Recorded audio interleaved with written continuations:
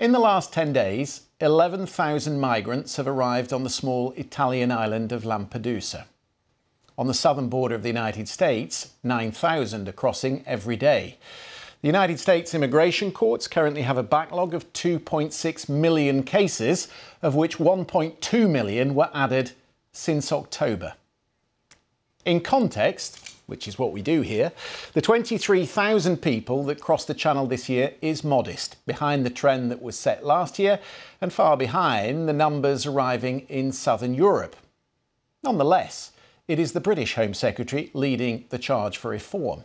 She travelled to Washington today to call for a new way of looking at the UN Refugee Convention. She says the West needs a narrower definition of the term refugee, and that convention, first signed in 1951, is, in her idea, out of date.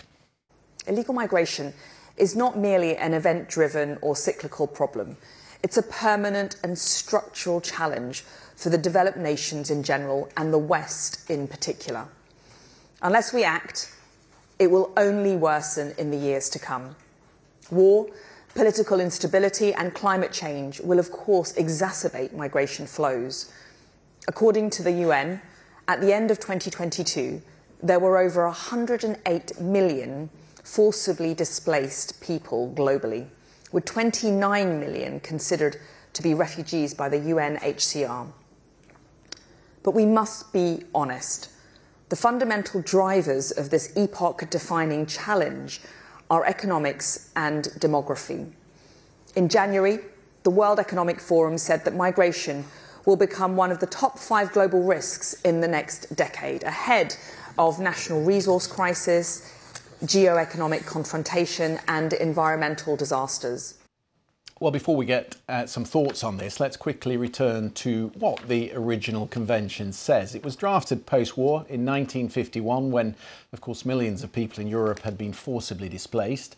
It defined refugee status as someone unable or unwilling to return to their country of origin owing to a well-founded fear of being persecuted for reasons of race, religion, nationality, membership of a particular social group or political opinion.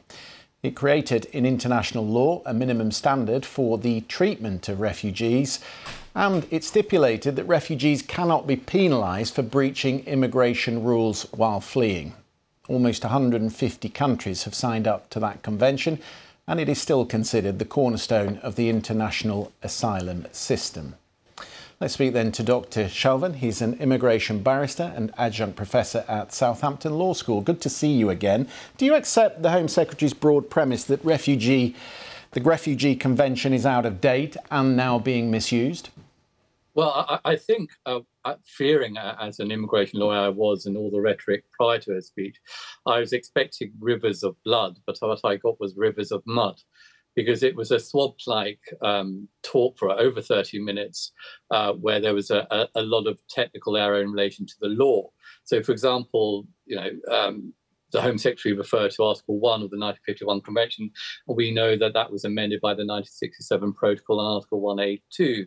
She referred to all sorts of issues in relation to gay men and women and being able to claim asylum purely or get refugee status purely on that status, which were highly inaccurate, or purely on the basis that you will face discrimination. So I was very concerned at the beginning that this was going to be a speech which will directly impact on the UK's approach to refugee cases, when the majority of what she said, 90%, was based on cultural norms regarding nationality and multiculturalism, and then only about 5% was on refugee cases. So the vast majority of her speech was technically erroneous. But the signpost, which was always there, is it's never about just stop the boats. It's stop about any refugee coming to the UK and claiming asylum through their own means and being afforded protection and sanctuary. Well, I've sort of touched on the disparity between the figures coming here to the UK and those in other countries more sorely affected. But it is true, what she says, that cities and countries cannot grow exponentially and provide the services for tens of thousands of people arriving at once without breaking the trust and the charity of people who do want to extend help to those genuinely at risk of persecution. And it is undeniable that mixed in with those asylum seekers, those genuine asylum seekers, are tens and tens of thousands of economic migrants. Okay, the figures aren't supported by the facts. So let's break that down a bit, Christian. The first issues in relation to that, not everybody is arriving en masse. The UK government has created this problem. There are 175,000 refugees who claimed asylum who are waiting a decision on their asylum claims. Robert Jenrick, the immigration minister, only a few months ago said that his core priority was not to reduce the numbers waiting to get their refugee claims. That's why we've got the overbearing burden on our housing crisis in relation to the... But you're talking specifically about the UK, and I'm talking about the macro debate, the wider debate. I mean, it is undeniable. You've just had 11,000 arrive on Lampedusa, where they have space for 400. There are 9,000 coming across every day across the Texan border. They have 1.2 million cases to be processed since October.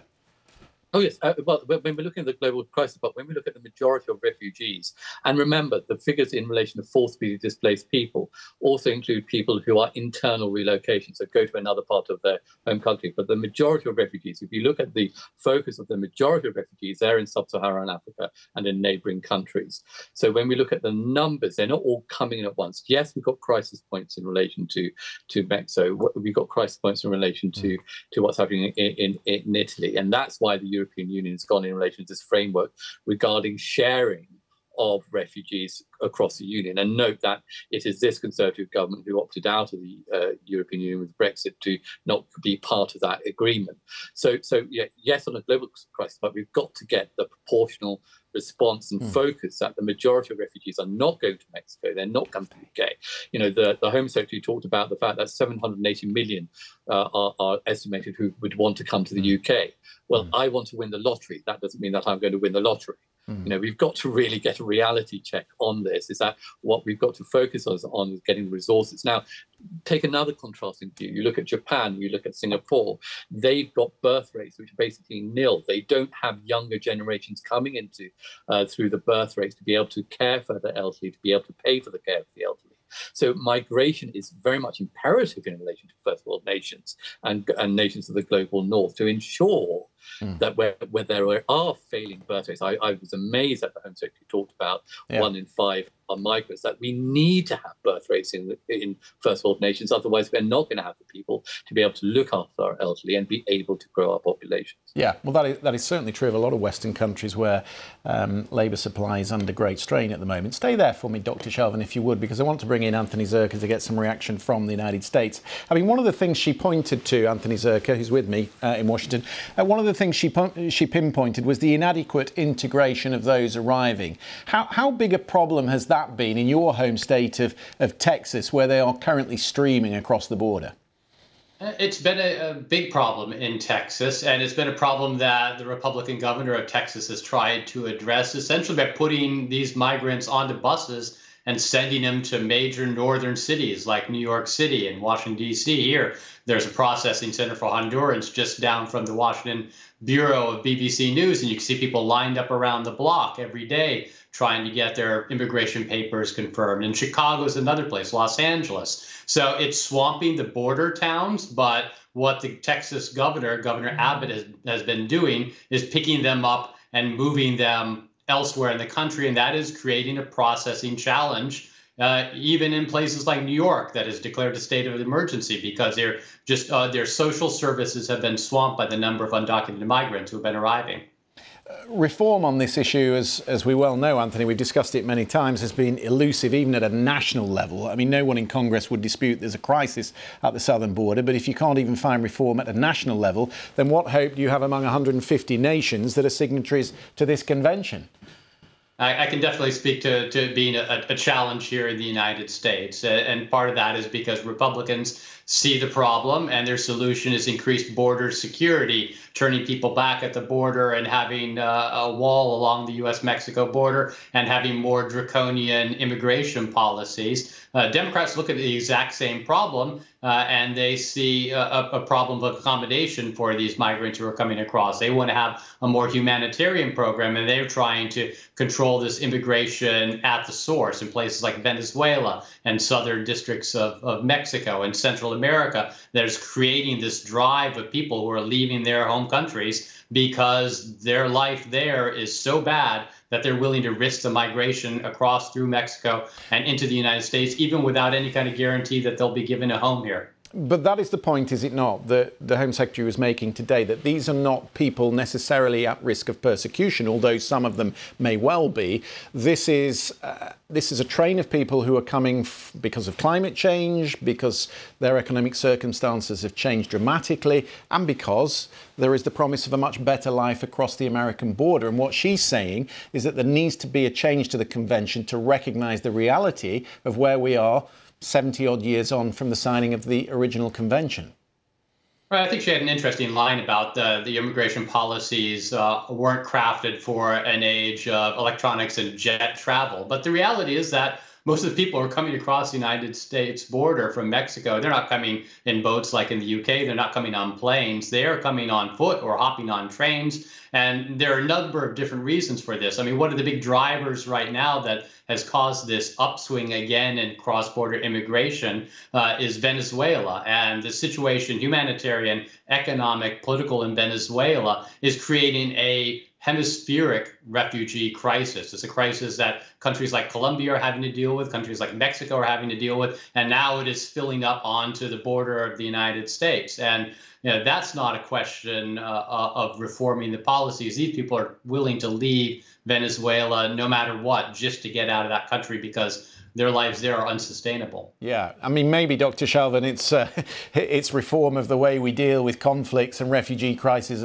around the world that is much more urgent at this point in time. But, I mean, the point is, as Anthony said, governments are taking things into their own hands with more draconian measures. Isn't there a risk that if you don't reform the convention, then simply countries opt out?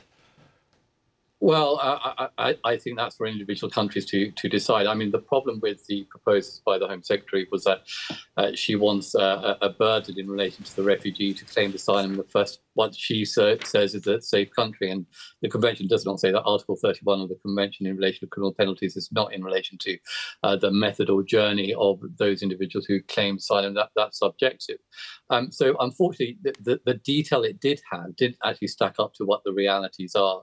So this was just a right-wing political talk to put on the scrapbook for political leadership. It had nothing really to do with actual change in relation to how the world treats refugees. How much, Anthony, do you think this becomes part of the debate next year in the general election? Is immigration at the top of the list of people's priorities?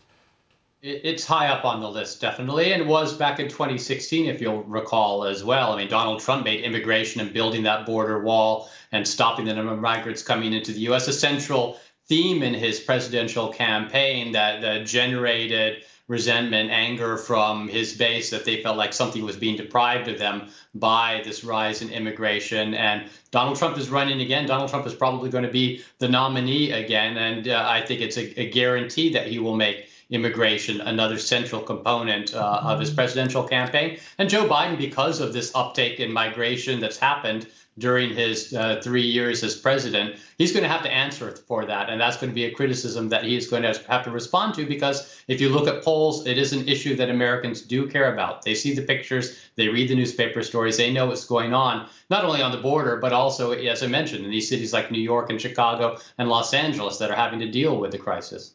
Dr. Shelvin, you've picked out plenty of inconsistencies in her argument. There was just one that I wanted to pick up on. She said, for instance, that being gay from a country that's outlawed homosexuality is now effectively enough to qualify for protection. I just had a look at that from the research I've looked at.